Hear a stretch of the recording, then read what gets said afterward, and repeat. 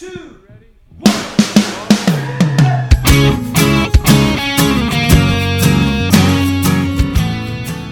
Hello and welcome to Say That, the podcast where your big questions get real answers. My name is Matt King. I'm your host here in the city of Chicago, and joining me here is Glenn Fitzgerald, the founder of Mission USA. I'm still doing mic adjustments.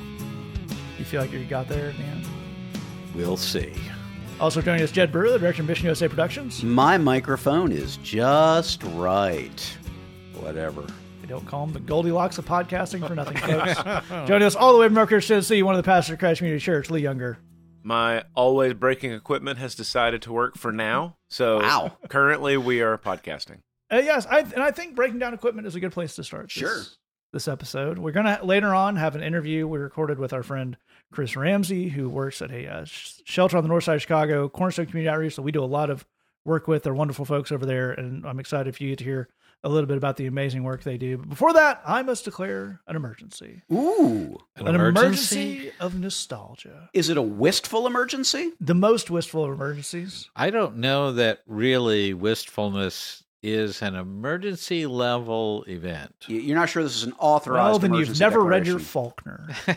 Well, How much whist does it take to take you up to emergency? I have read Faulkner, and Then you know that too much wistfulness can really turn into something. yes, okay. I That's will right. concede that point. That's right. Literary jokes from the first 2 Wow. minutes of the show.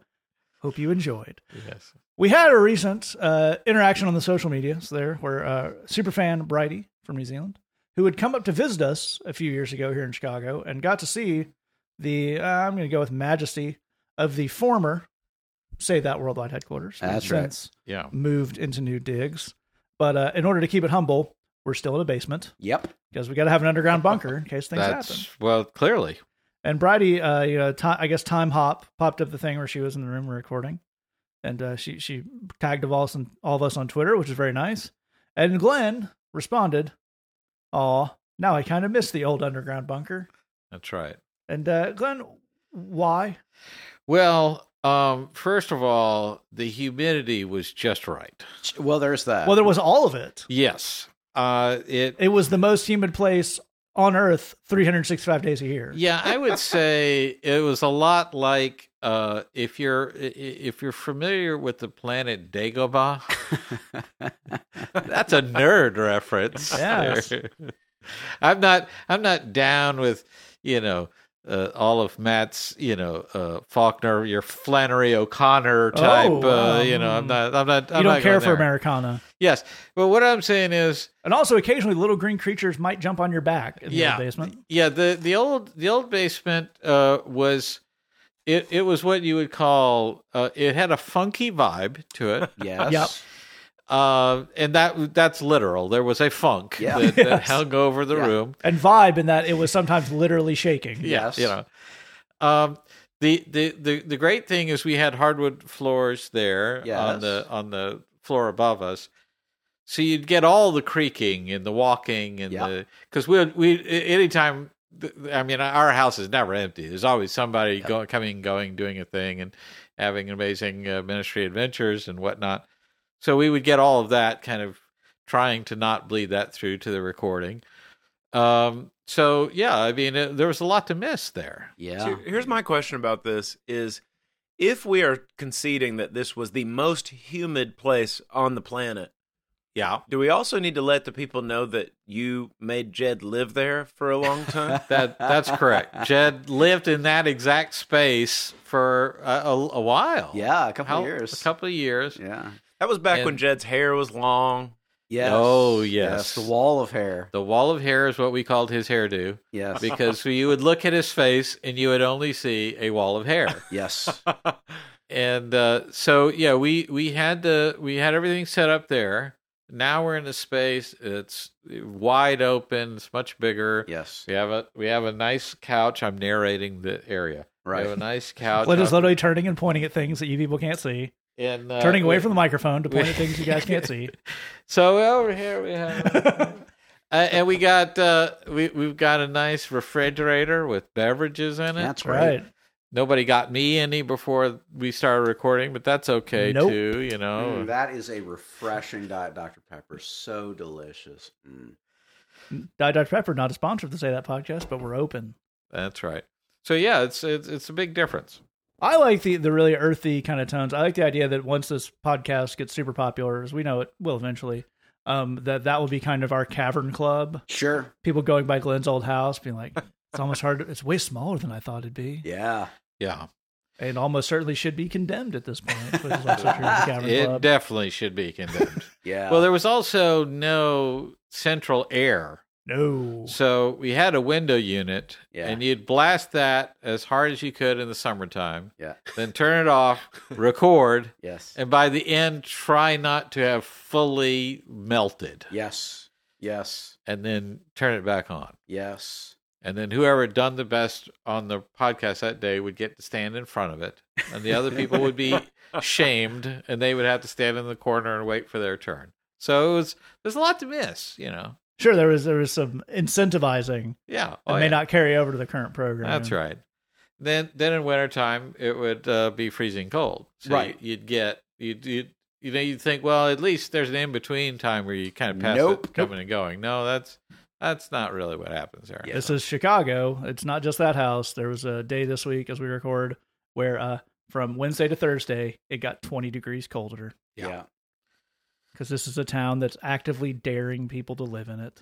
Yeah. Well, the other thing that we don't have now, and if the podcast is now more coherent than those old episodes, this may be why.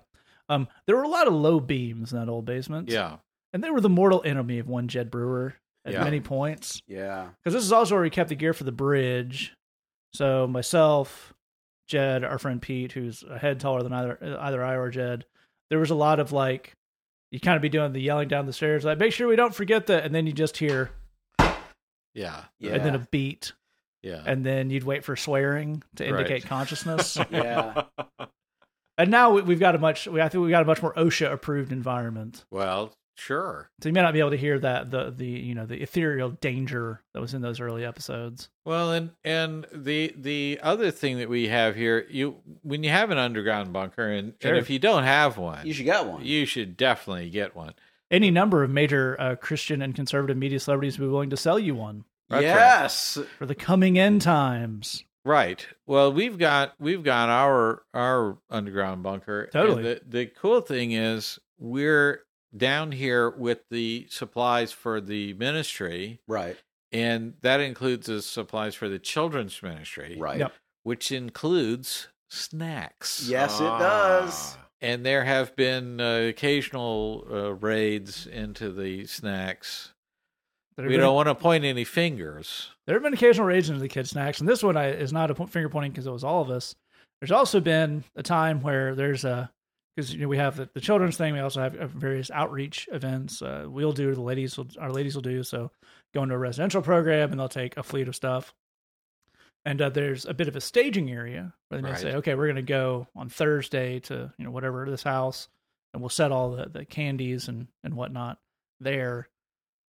And on occasion, through what I think can only be blamed on poor labeling, all of that may have gotten devoured Right. on Tuesday night after the bridge. Yep. Right. Leading to very unhappy women's ministry staff Right. on the way to their thing discovering Uh-oh. a truly Halloween amount of candy had been eaten in one night. Well, later it was explained to me that all of the food that they want to use for anything important has been hidden. The quote, Yeah, that's fair. The direct quote was, "If you can see it, it's for you. You can eat it." Yeah, we've reached that point. And I said, "Well, that's a good system because if we see it, we're We're gonna probably eat gonna. it." Eat it. Yeah. So That doesn't just go for candy. That goes for various household items as well. that's right. So we're set. Yeah. You know, if That's there's right. if there's an apocalypse, we're ready for that.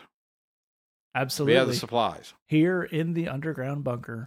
Well, to bring it kind of full circle, you as a listener, you might be wondering, that sounds pretty great. Yeah. Right. How do I arrange a visit to the Say That underground bunker? It's Like probably a pretty, You're like talking about a bunker tour, a bunker. How do I arrange a bunker tour? right? Sure.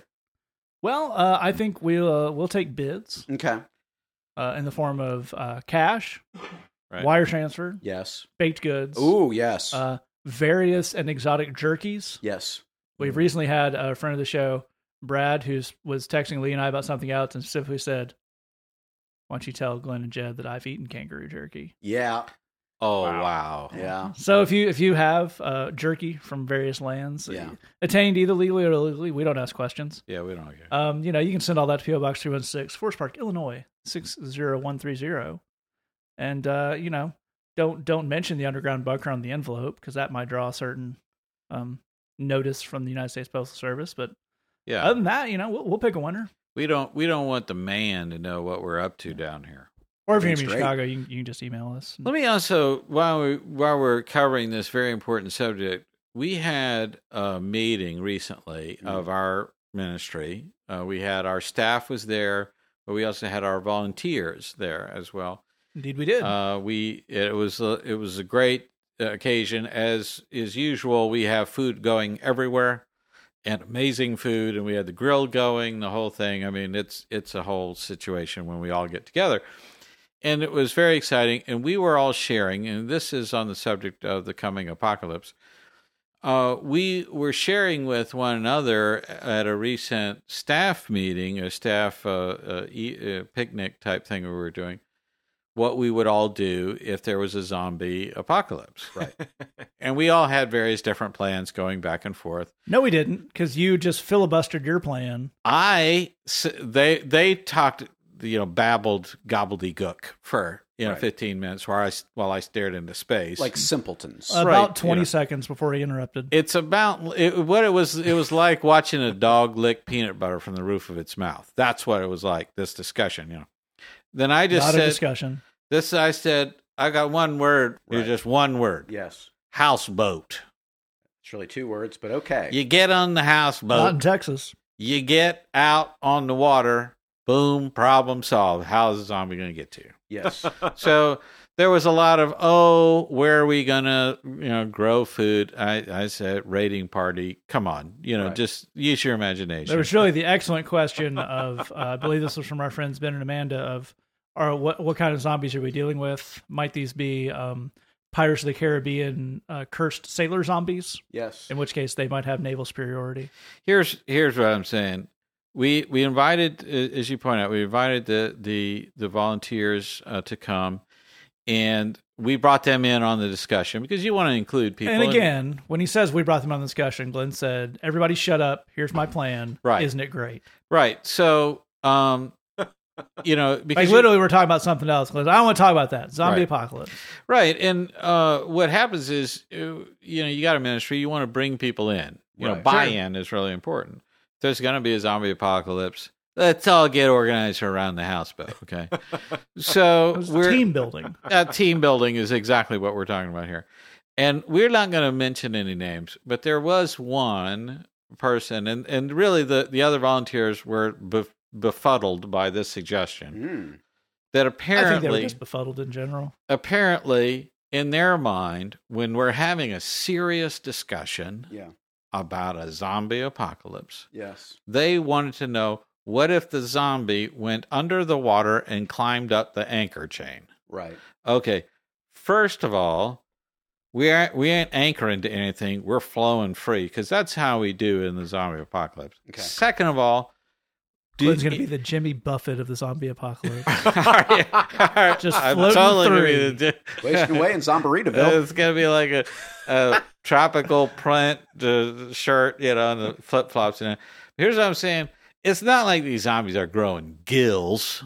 Sure. Okay, let's be serious here. You want to have a serious discussion about the zombie apocalypse. Serious academic discussion. I mean, I know you're not in full-time ministry, and you're not used to having these kind of conversations. Right. But let's think it through. Let's take it up a level. Yeah. Okay. Yeah, that's a very, very condensed version of a real conversation. And by conversation, I mean rant/berating. Yeah. About people not taking Glenn's post-apocalyptic zombie scenario seriously enough. Houseboat. Get on the houseboat. We're done here. Sure. You know what I mean? Yeah. That's a terrible motto. Well, all I want to see now is like a Photoshop of Glenn in a Jimmy Buffett shirt on a houseboat with zombies on the shore. Yeah. Trying to get to him. Yeah, and the caption for the shirt that we should definitely sell says, "Enough already, just get on the houseboat." Love it. Love it. That is not a phrase that should be said out loud, and on that basis, I declare emergency off. We don't only make the Say That podcast here in the Underground Bunker. Elements of Bridgebox are made here as well. That is so true. Recorded, written, prepared. Prepared may be a bit of a strong term for our sermon discussion situation, but it comes up. Bridgebox every month you get songs, sermons, Bible studies, videos, all sorts of good stuff based around a topic. We are heading into the month of October, where our topic is, how do I know when to let go of a situation? Lots of good stuff about that. Only $8 a month. Bridgebox is the number one way folks who like the podcast can support the ministry we do here in Chicago, both above and below ground. Mm-hmm. We'll move on to our first question here. If you have this all the way to the end, I'll give you some ways to get in touch. This first question comes in anonymously, and it says, sometimes I get hung up on trying new things. I get overloaded. Sometimes I just want everything to be what I'm used to. So how do I make myself try new things? And Glenn, why don't you kick us off here? Well, yeah, I think definitely don't try new things. Yeah.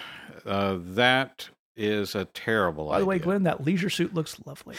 Just only do the things that you're used to and take it as a crisis when anything new happens. Glenn, you're actually accidentally going to get elected with that kind of talk. Here's the thing is I think it's a little bit inappropriate for men to discuss new things and change, because that's as men we don't do that nearly as well as women do. But doing the best I can to talk about my own struggles with the newness, etc.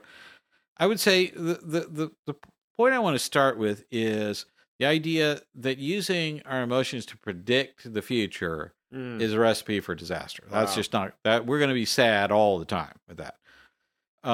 If I say, here's something new, and your blanket assumption is, well, that's very likely to be a disaster, then we're going to have problems moving forward. We need to get ourselves to a place where we're not allowing the emotion of fear to make those decisions, but also we don't want to navigate by that. We don't want to say, okay, I want to live in a world where I'm not afraid of anything, so I'm just going to avoid everything, and then that's going to be better. By doing new things, by challenging ourselves and pushing forward, this is where we discover new things about ourselves, new things about the calling that God has for us, new abilities, a better, richer, more full existence. I think the second thing I want to say there is that I think we don't understand that we endure things purposely now that definitely suck. And we're totally fine with that. Yeah. You say, well, do something new. You say, oh, that would be bad. No, you're at bad now. Yep. And that's fine with you. You're okay with that. You're complaining, but you're willing to put up with it. You're enduring it. This is a new thing. Yes, if you ask this person out, or if you told your boss you wanted a raise, or if you told your parents they needed to cool their jets on something, yes, it's possible a meteor would strike the earth and kill us all, specifically because you asked this person to get a cup of coffee. That's yet another reason to have an underground bunker. That's right. There's a chance that would be the way that would go. But generally speaking, things would get better as a result of that. So I think we have this thought of new stuff is scary and probably bad, when the old stuff is already kind of bad, right? And we're doing just fine with that. So overall, if we're moving forward, we're going to have bumpy road, but it's bound to be better in certain ways. I think a really good example that I am completely going to steal that was used at the bridge. Because my guard is down and I'm at a moment of weakness, I will actually give credit to Jeff Schneider for this. I know. Matt just clutched pearls that were up is down, black is white. Yeah. I have pearls. Everything's different now. That's right. But he gave a really great example that he has a 2-year-old and a 5-year-old, and they do dinner every night, and they have one food that they are familiar with. Pizza, hot dogs, etc. A bribe food. Yeah.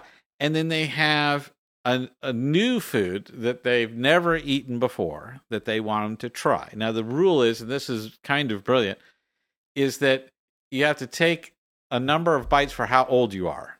So you have to do 2 bites if you're 2 and 5 bites if you're 5. And if you do that, then you get the dessert. So they brought out the pizza. Yay, pizza. We love pizza. They said, okay, here's the new thing. It's a carrot and raisin salad. And they recoiled with a level of horror. That's bad marketing. I mean, it's if they brought out a severed human head. It could not have been more. Are you maybe expanding on Jeff's analogy a little bit there? He did not say severed human head, but I'm painting a picture here. The children, kicking it up. Understand, I'm never putting that in my mouth. You have lost your natural mind. There's no way. So then they bring out the dessert, and it's like, well, now that does change things. Yes. So they there's this hemming and hawing, and then weeping, wailing, gnashing of teeth, and then they finally capitulate, and they eat the carrot and raisin salad. Well, here's kind of what we absorbed from this experiment. First and foremost, they love the carrot and raisin salad. Yeah. So does the next time we bring out new food, would you mind assuming that it could be a pleasurable experience, because that's a pattern that we have developed here. So that's thing number one. Thing number two is you wasted all that time being upset and negative and dreading it and fearing it when it was actually nothing at all wrong with anything, and you would enjoy it. You got to enjoy something good, and then you got the reward at the end. This is what the Christian life is all about. It's about recognizing that everything the devil offers, it tastes good in the moment. Afterwards, it's bad, and it's consequences and so forth.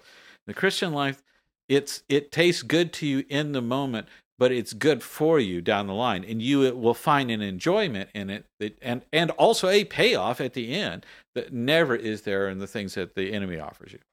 Absolutely. And Lee, I'd love to go to you here, because I think Glenn really gave us a fantastic look at, there's some mindset changing that needs to be done in order to kind of, we would use the term defang the idea of a new thing. That's kind of an inherently scary thing, but we blow it up a little bit more in our mind.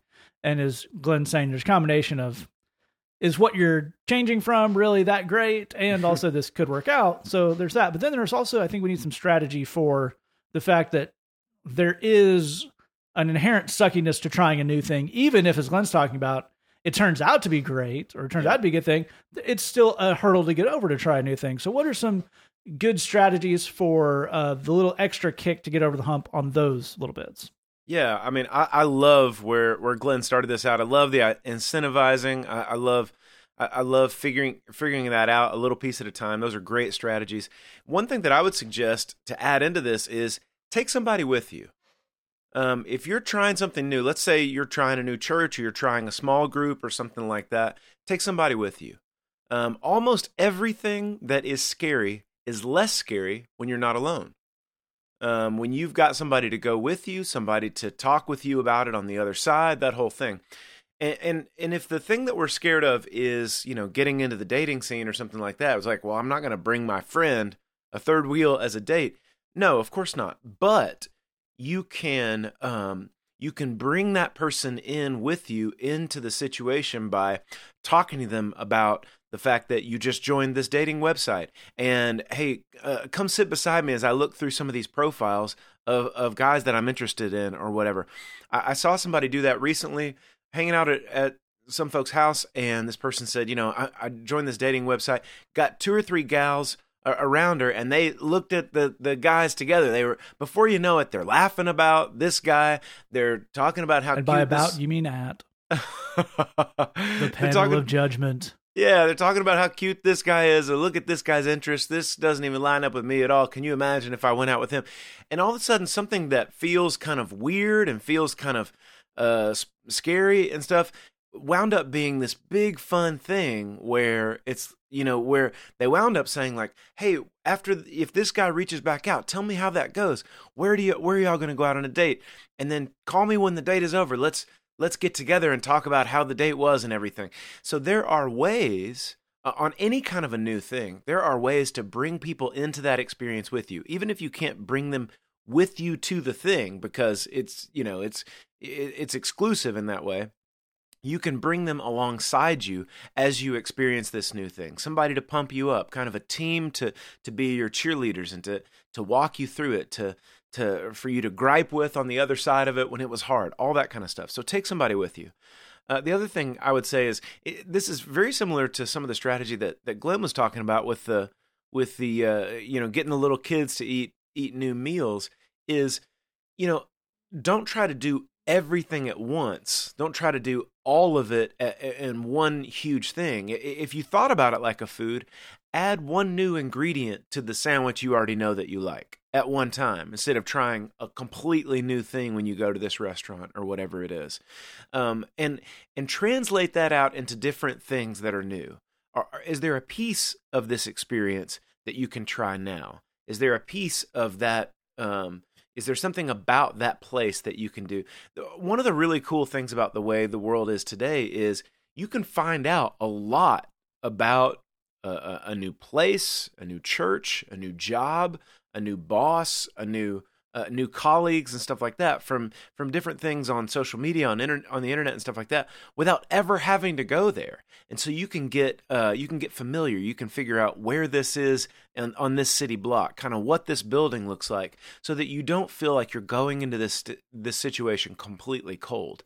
We have a lot of advantages to be able to try out a bit of a new experience before we actually dive into the whole thing. So I would say take somebody with you and try to do this a little piece at a time. I'm not trying to, in some ways it could sound like, oh, well, Glenn is saying it's good to be afraid and you're trying to figure out ways to make it less scary.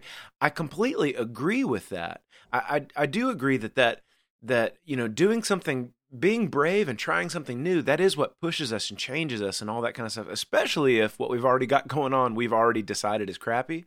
But within that bravery, within the valiance of trying something new, there are ways that we can mitigate this in good ways so that we're ready to kind of handle all the new. We can do a little bit at a time to kind of handle what we're doing. We can bring somebody along that we trust that can help us face some of this stuff. That's all really, really good stuff. Though I do really enjoy the idea of a guy coming into a Starbucks meeting and say, I don't want things to get awkward, so I brought Hank. He's going to sit at that table unless I give him the high sign, then he'll come over and try to help out. Yeah. So again, you got to customize the advice. To get maybe a little flag that you wave to bring Hank over. Yeah. Tag it in, Hank. And Jed, one of the things, this is a very common thing with the folks we work with at the Bridge, particularly who are in addiction recovery, because there's a phrase in there that you have to watch and change your people, places, and things. Yep. And those of you who have taken basic grammar lessons may notice that encompasses pretty much everything. Yep. So whether it is someone who's going through that thing, or as these guys are talking about, somebody who maybe change is forced upon them, maybe that's going from a college situation to now trying to navigate kind of church and social stuff as somebody who's out of college and doesn't have that same support structure. There are those moments where it feels like I have to take care of everything. Right. And I wonder if that's not where part of this overwhelming idea comes from. And how do we get a little bit of reality in that feeling? Well, I think we have to start by saying, and again, I agree with everything that Glenn and Lee both have said here. We have to start by recognizing no one can change every detail of their life all at once. That's just not possible. No one can have a life that is 100% new things and 100% change. There's, it is, although it is worth it, it is exhausting and draining and exhausting to make changes, to try new things. Those are one and the same. So there are limits to how much new stuff we can do at any given time. Given that, we really need a strategy for what to focus on. And this is really, really important. So, for example, suppose that as you look at your life and you look at your walk, you realize, I don't really have a place where I get to serve. And I feel like that's the thing that's kind of holding up my walk in a lot of ways. So I need to find a way to serve. Okay, cool. That's, by its very nature, going to involve trying a bunch of new stuff. That's going to mean going to new social situations. That's going to mean meeting new people. That's going to mean trying new things. If you're in that situation, we want to encourage you. You should totally do that. It's going to bear awesome fruit. It's going to be really worth it. At the same time, it's also going to be massively exhausting There's no way that will not be true. This will be things, I think one of the things that Christians can often lose sight of is stuff can be really good and really draining at the same time. Yeah. I think it's easy for Christians to feel like if it's good and positive, then I should feel totally energized by it. And that's not how this works. Things that are new, things that are stretching you, they're draining you. They are exhausting you.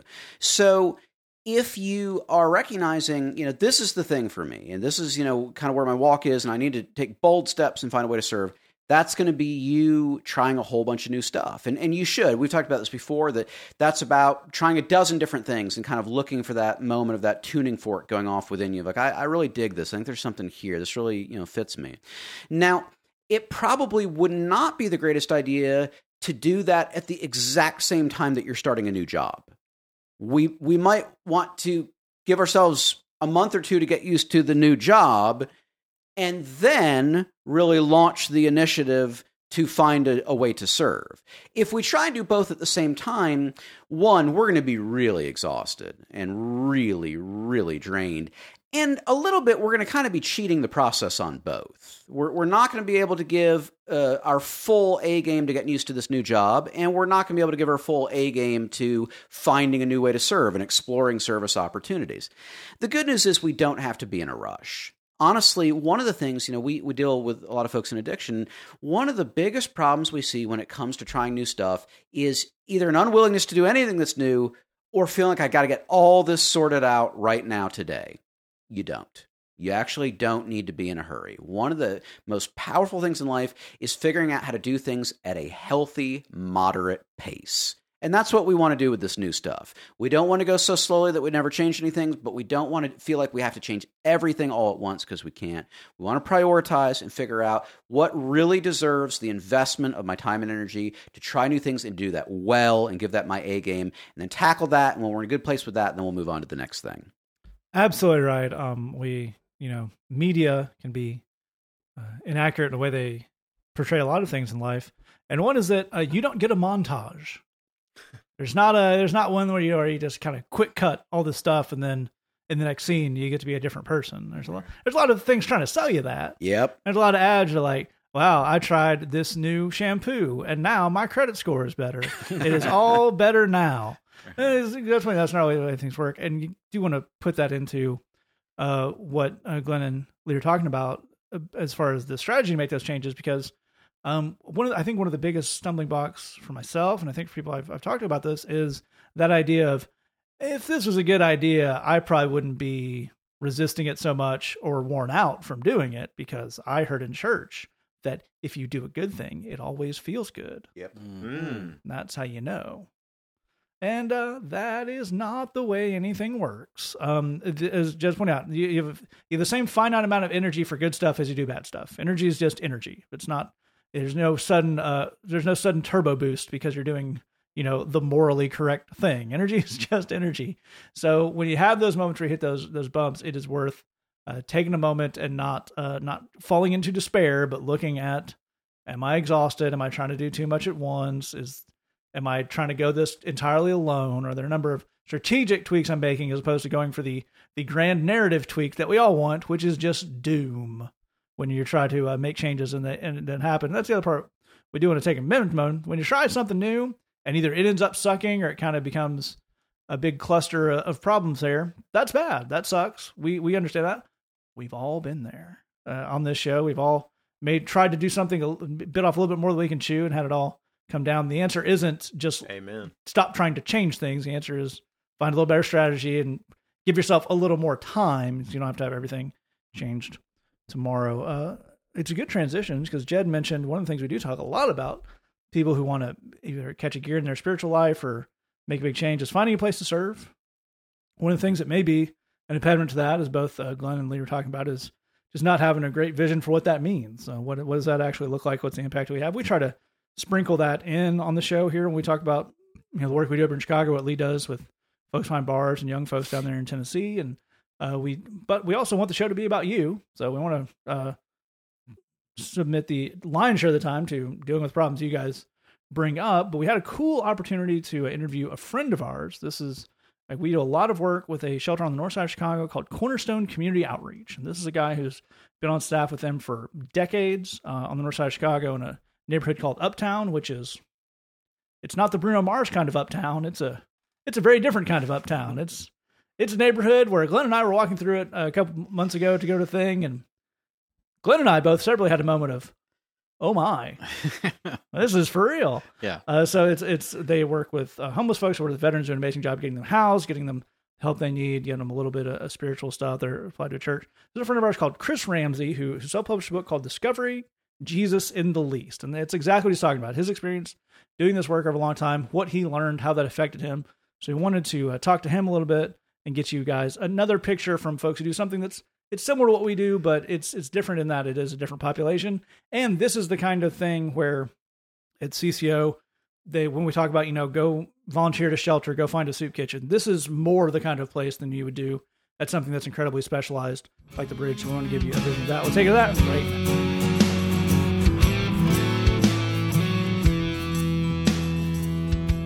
Well, Chris, why don't you start off by, for folks who are no familiarity with Chicago, why don't you walk us through Uptown, because what that's like, what it was like when you got off, as you talk about in the book, the bus in Uptown, and how it's changed, and why this neighborhood really, I think, encapsulates what you're talking about in the book. Well, Uptown is one of the most racially and ethnically diverse communities in Chicago, and probably across the whole nation and the world even. We just got folks that have come from all over the world. And so we have a really large mix. But it was like in the 50s and the 60s, and so there was a lot of factory jobs here, and there's a lot of white poor. And then things sometimes changed, and it became a lot more racially diverse. And so really we just have a large mix.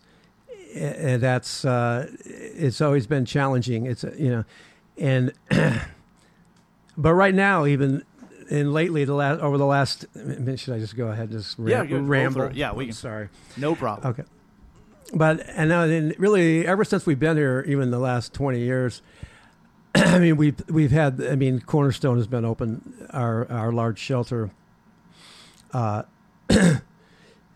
since 1989, but. We've had such a mixture of folks, white, Hispanic, African American, Indian, all different, races and things. And we just felt like the Lord led us just to be what I would term a mercy ministry, of just being able to provide the basics of food, clothing, and shelter to a lot of these folks that really have hardly anything. And so that's what we've been doing for the last 25 years at least. Yeah, and I think the larger premise of the book, and definitely a lot of what I got out of it as someone who does this work in a slightly different vein. Prison ministry is not exactly the same as homeless ministry, but if you're not super in it, it's in the same genre, I guess. I think there's a church. There might be some church culture. There might be someone who's never done this before who would think, well, I'm putting someone in a bed, I'm feeding them a meal, and that's a good thing. It's a great thing, but it's not spiritual. It's not it's not giving an anointed word. It's not being impressive. But right. How have you found the depth and the just the spiritual nature of those interactions and what it's given you, what it's taught you, what you've experienced through it? Okay, that's a great question. Yeah, no, it's definitely a challenge, all this work. And it's beautiful that right, we see so many folks that we get to just share the basics of food, clothing, and shelter.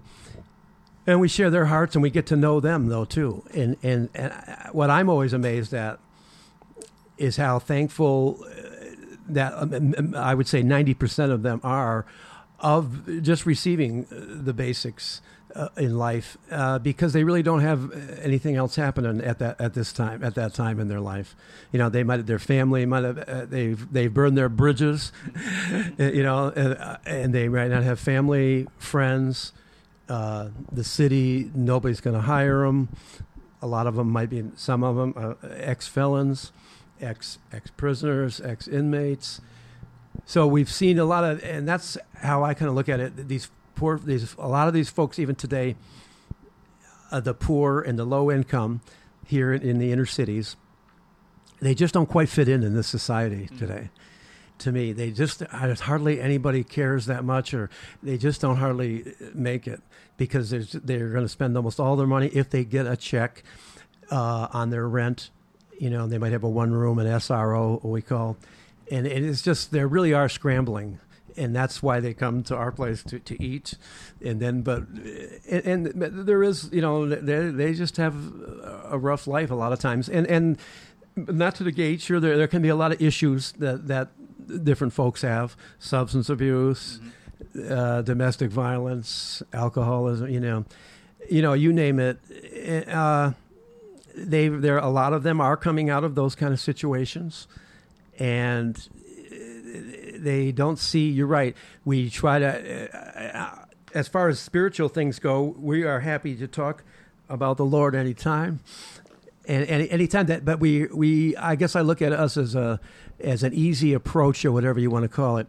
When things are open, when people are open, we are happy to talk about the Lord and what He's done for us. And we want, of course, encourage them to get hooked up with different recovery groups, any good things, good places like the Bridge. There you go. But, and just to get the support and they need, but as we all know, they have to kind of want it. They have to want it. You can't force it on them. And, that's one thing I've learned. And I look at it like, even in my book, so is there a lot of people, totally changing their lives and getting, say what we call saved and really following the Lord? There is some. Yes, there is. There's definitely been a good number over the years, but I would say a lower percentage-wise than many of us would ever want, and myself included, of course. So I guess I look at it like we are a mercy ministry, and we don't know what God is doing in a lot of these persons' lives, and they might not be quite ready for any kind of commitments or anything, or they might just go a step or two. But we are there, and we want to be friends. We want to be loving, and that's how we kind of see things. And we've been amazed ourselves at times. People come back sometimes 5, 10 years, even 15 years. We jokingly call them alumni, the Cornerstone alumni, and they come back and say, "Wow, I'm just so thankful you guys were there. You guys helped me make it." And what do they mean by making it? They might just have their own little place now, but they're not red. They don't have anything, but at least they have a little bit of dignity. They have their lives a little more together, and they're still coming back though, because they did see. Hopefully, they saw a little bit of Jesus in there, or a lot of Jesus, and that's how we look at it, and we just want to be there for folks. It's, the least of these, my brother. And that's what I said, the way Jesus said, unto the least, to the people that don't, nobody seems to care about as much in this society. Yeah, that's fantastic. I do want to talk about the idea of the least of these. Let's close out on that, because you're talking about, people coming back and not seeing what's going on. And, at the Bridge, we often talk about, a good seed on good soil and all that. And that idea of there are things in the scriptures, there are things that Jesus talks about that are really brought alive in a different way when you serve these people you're talking about, people that are on the fringes and no one cares about, that he calls, the least of these my brethren. So if you were going to give us a closing thought for someone who has never done a mercy ministry, never done an outreach thing, and a reason to encourage them to get into it, to what they might find there, what would you say to them? I would say, yeah, it's a beautiful thing, but just make sure that God is right in the middle of it all. And all I mean by that is, just in my testimony in a nutshell, is is, it's really all by God's grace. And I wouldn't have hung in there all these years. There's many times I would struggle and question and be frustrated and be disappointed in things. Are people really changing? Are things really moving forward? Are we really legitimate? I mean, these are all questions, and even I ask those questions in my book. And those are totally legitimate. But I would say that, yes, there needs to be more people that have let the Lord lead them, let them get in the middle of it, and fill us, me, with His compassion, with His long suffering, with His patience, because that's what it really does take. It really does. And because even I have my little motto or whatever, a little saying around has been, whatever it takes, which, as we know, is not a unique saying, but then I quickly add on, and it takes a lot. Make no mistake, you will be stretched, you will be pushed, but it really, and it's a good thing. See, why do I say that's a good thing? Because I need to be challenged. I need to be. I need to lose my life for somebody else's life, and then I can find it. And that's what's happened to me, and even in a nutshell. If you told me 25 years ago or something, oh yeah, Chris, you're just going to be a shelter worker and you're just going to run a little soup kitchen and a pantry and talk with people, I would say, oh, okay, all right. It doesn't sound that exciting to me. I'm just being honest. Didn't you have something more for me, Lord? Be a pastor or be important missions across the world. And I've had to deal with all that, and that's in the book too. And I've seen that, this has been my calling. And this is where God has placed me. And that's such a good thing. It's like, and I admit, not to even get into it, this is probably what I could handle. And that's what's beautiful. The Lord knows what we can handle. And so you don't want to even get too highly of yourself. You don't have to think too low either, but all the work is important. All the work of Jesus' work of reaching out and just touching lives. A lot of times it is the little things, though, behind the scenes that people don't see that is really the most meaningful. And I think that's the most meaningful and touches the Lord's heart the most.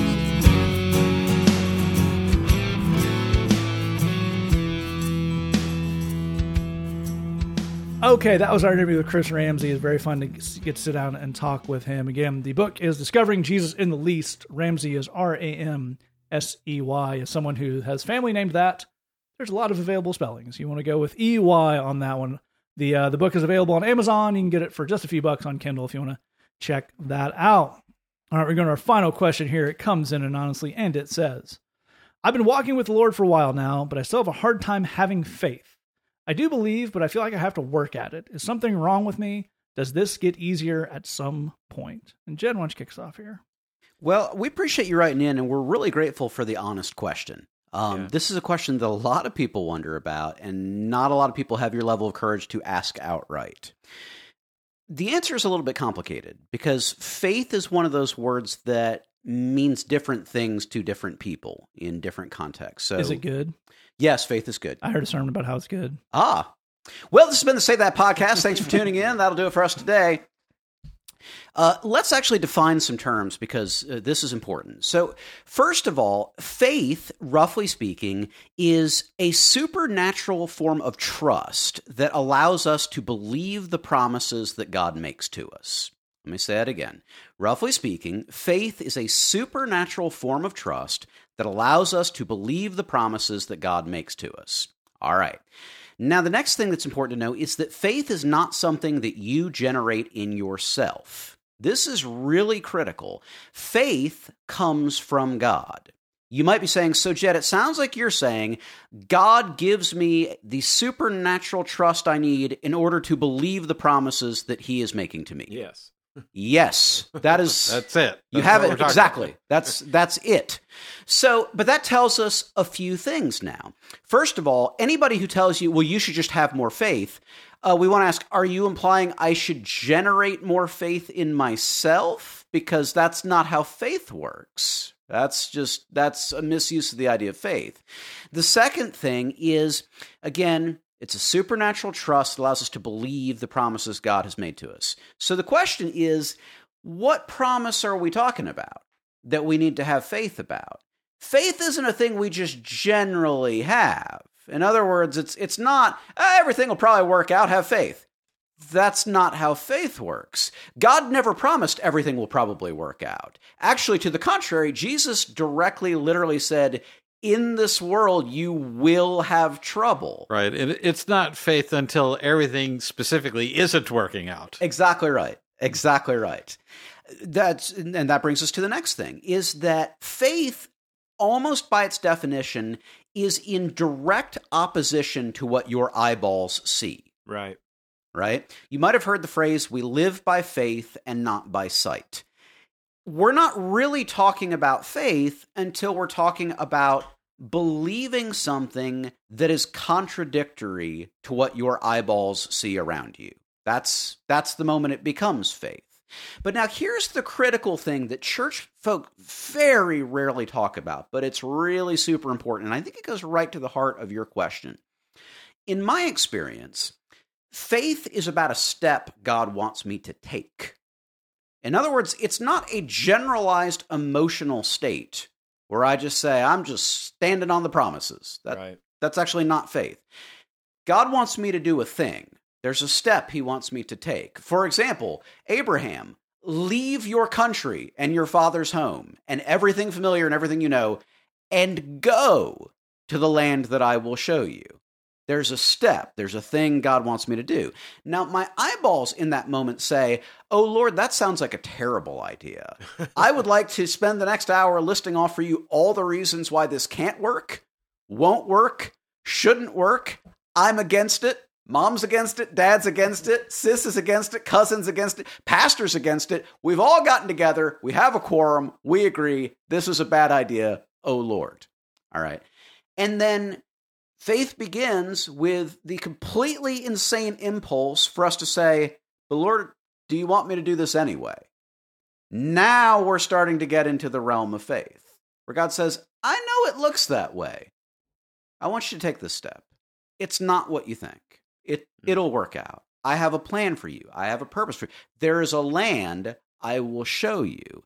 Yes, step one is leave everything that's familiar, Abraham. Go out, strike out, but then there will be a land I will show you. This will turn into something else. That's how faith works. So my question for you is, what's the step that's before you? What's the thing that God's asking you to do? What's the move that God's asking you to make in your life? You might be looking at, people say, I need to believe in, virgin birth and the resurrection from the dead and the life everlasting. And that takes a lot of faith. Well, it does. That's true. And part of being a Christian is believing those things. But so what? What's the so what in your life? If this life isn't the end, and if Jesus is who he said he was, and all this stuff is true, what's the thing God's asking you to do in your specific life? That's the thing that we really need to get into. Yeah, it does involve those big picture things, but the living out of that faith is that so what question. The living out of that faith is, what is God, on that basis, what is God asking you to do in your specific life? One more thing before I kick it around to these other brothers. Faith begins, in my experience, living out faith begins by acknowledging that you don't have it and that you don't believe it. That's where it begins. It begins with saying, I got to be honest, God, this sounds crazy. It sounds like a bad idea. I don't think so. I'm not. And do I really believe all this stuff anyway? I mean, I don't even know. That's where the journey of faith begins. You're actually having a conversation with the Almighty at that point, so you believe it a lot more than you think you do. But that's the journey. Faith does not begin with, yes, Lord, that sounds great, and I can't wait to make your name famous among the nations. That's not the sound that faith makes. Faith begins with saying, I don't think so. That sounds like a terrible idea. That's the way it's worked for me. That's the way it's worked for all of us on this show. But the Lord does have something amazing for you. That's why he wants you to step out in faith, is so he can lead you to that promised land that he's prepared for you. And Abraham steadeth unto the Lord. Pass. That's all really, really great stuff. And Lee, I'd love to get you to pick us up here because there's a back half of this question, and I think Jed did an amazing job with the faith part there. So let's look at the idea of as you grow, as you do the Christian thing for longer, isn't parts of this supposed to get easier? I think that's an important question, and I'm not sure we're going to get the answer we're looking for. Yeah.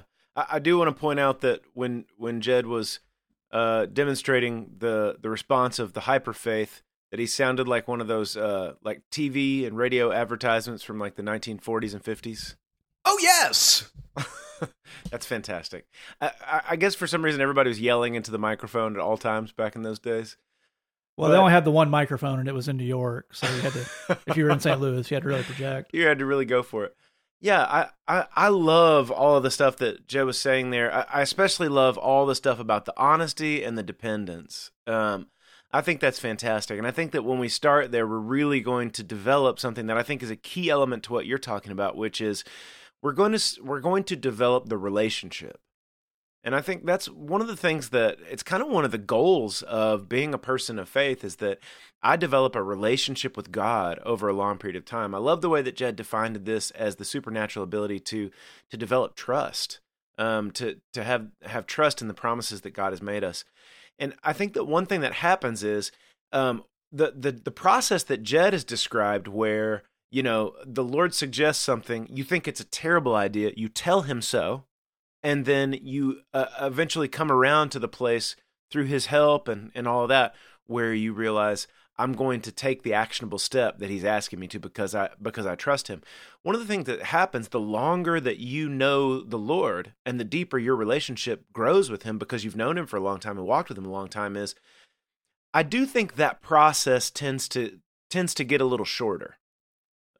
Within the honesty of I think this is a terrible idea and I don't want to do it and I think you're crazy for suggesting it. Getting around to the place where you say, okay, well, I'm going to go ahead and do it anyway because you're usually right about that. I do think that process gets shorter with the reps. I don't think that's the same thing as, because I completely agree with Jed. Faith isn't something that you're mustering up inside yourself with your own abilities. But I do think as that relationship grows, maybe that process gets shorter. The other thing I think is when you ask this piece in your question about does it get easier, one of the things that you need to know from the jump is that the Christian life is not going to get easier. It's going to get tougher. Your temptations are going to get harder. Another thing that's going to happen the longer you stay in this thing is that the stakes are going to go up. This is something I didn't know when I was young. But the stakes go up with the temptations, with the struggles, with all that stuff.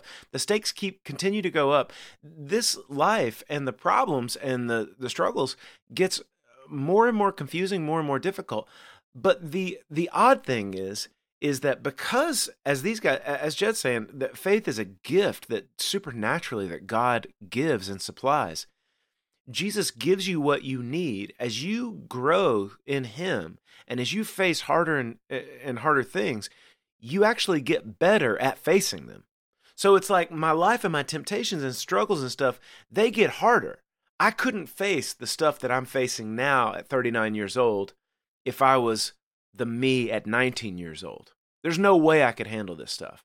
But I've been walking with him for a long time. We've been developing this relationship. He's been helping me along the way in huge ways. And now I can handle it better.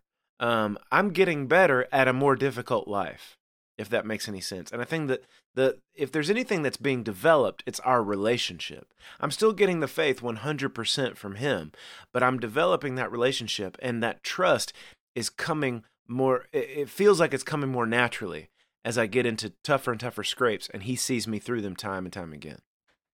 That's all really, really fantastic stuff. Yeah, it's the idea of someone who started working out and they're a year and say, well, should I be stronger? It's still so hard to lift this weight, which is a considerably higher amount of weight than when I started. The fact that you're struggling a little bit is not an indication of no progress. It's that there's new challenges. And Glenn, I'd love to get to pick us up here and maybe develop an idea that Jed starts with, which I think is really worth looking at here, which is that conception of faith. Because there's the overall just kind of I am a person of faith who lives a life of faith and has feelings of faith. Yeah. Give sermons about theoretical things, which you should have theoretical faith about. Yeah. And then there's a thing happens, and I need the faith to get through the thing. Uh-huh. And that may be a lot more of what we're talking about here. And I'm not sure we should be looking for a point where that ever becomes not a struggle. For sure. I think, if you say, I thought I had faith until things went sideways, you didn't need any till it went sideways. And then you find out you didn't have any. Jesus doesn't say to people, you're pretty good at following me, and you got a certain amount of faith to be doing that, but you probably need to kick it up a notch. He's turning to him and saying, where is your faith at all? Like, where is any of it? Where how can I see faithfulness in what you're doing right now? Like if you had faith the size of a mustard seed, we wouldn't be having this problem. Yeah, you don't even have that much faith. It's a very small seed. You don't have that much. So, these are indications that we think of ourselves as having a certain amount of faith because we think, I'm participating in this thing, I'm following through, I'm doing my thing. And that's based in the broadest strokes on, I believe in God and his promises and what he says in Scripture and so on and so forth. But faith really is something beyond that. It is having that trust and following through with that life when everything is going wrong around us and when it seems like the way is blocked in front of us and so on and so forth. And we're doing that as God calls us forward. Well, the other thing is this, to get to where I am and these other fellows are in our respective ministries, we had to exercise a pretty good amount of faith in order to get there. That was exactly as Jed was indicating, a lot of, what? Are you kidding me? Really? Okay, how's that supposed to work? Yeah, I don't know.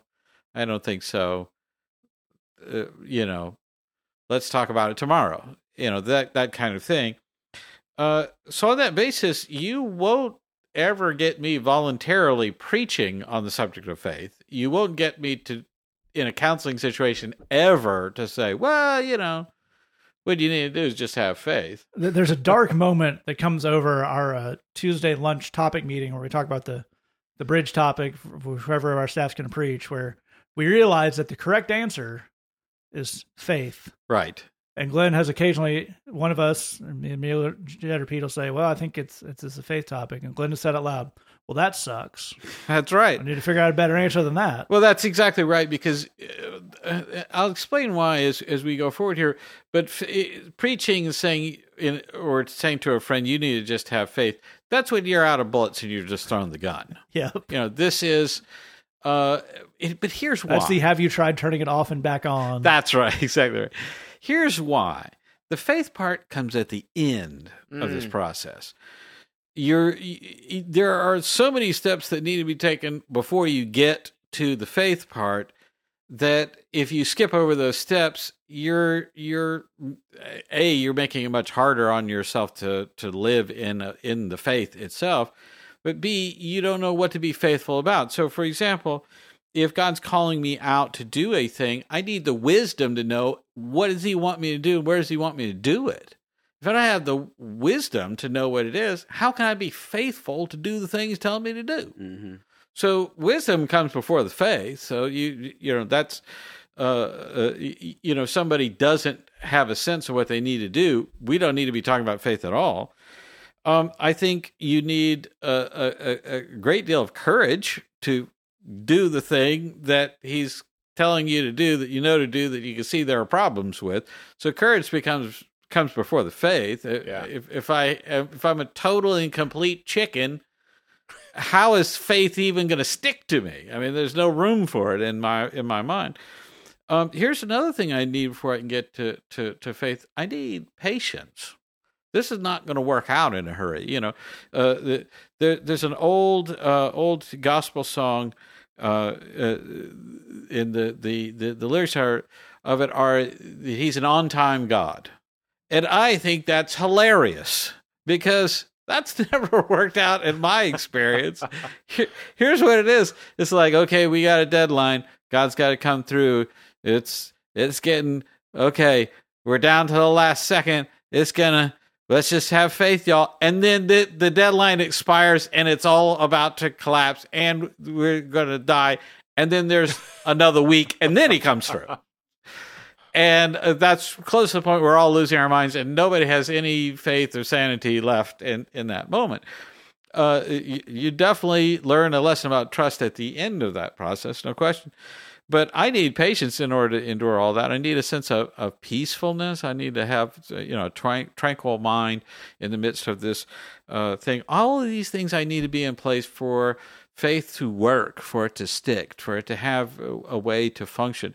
Jed is saying we have to go to God to receive faith, and that's a virtue. So we think of virtues as those things that aren't natural to us, but God gives them to us, and we use them, and we use them up, and we exercise them. Well, we need to think of all of these other virtues and making sure those are in place before we try and skip over all of that and say, okay, I need to be a faithful person. I need to just have lots of faith, when there just isn't any room for that because of all these other virtues we haven't dealt with.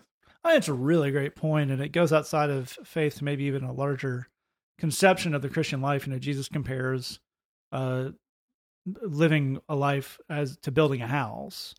And there's so much stuff in Christian culture and Christian media, there's the idea of top down. Have the big revelation or have the big breakthrough or have the big feeling, and then just everything else kind of sorts itself out. To go back to the montage analogy, the music hits, and then it all just kind of flows out of that, as opposed to what these guys are talking about, which is true, which is as opposed to faith being one big thing, it being, be it individual acts or individual virtues, as Glenn's talking about, a collection of little things. That's almost always the way stuff works in my life with the Lord, and a lot of people I see is this is not big breakthroughs and big concepts and big feelings. It's a lot of little things, a lot of putting one foot in front of the other, to go back to what we talked about in the question about new things.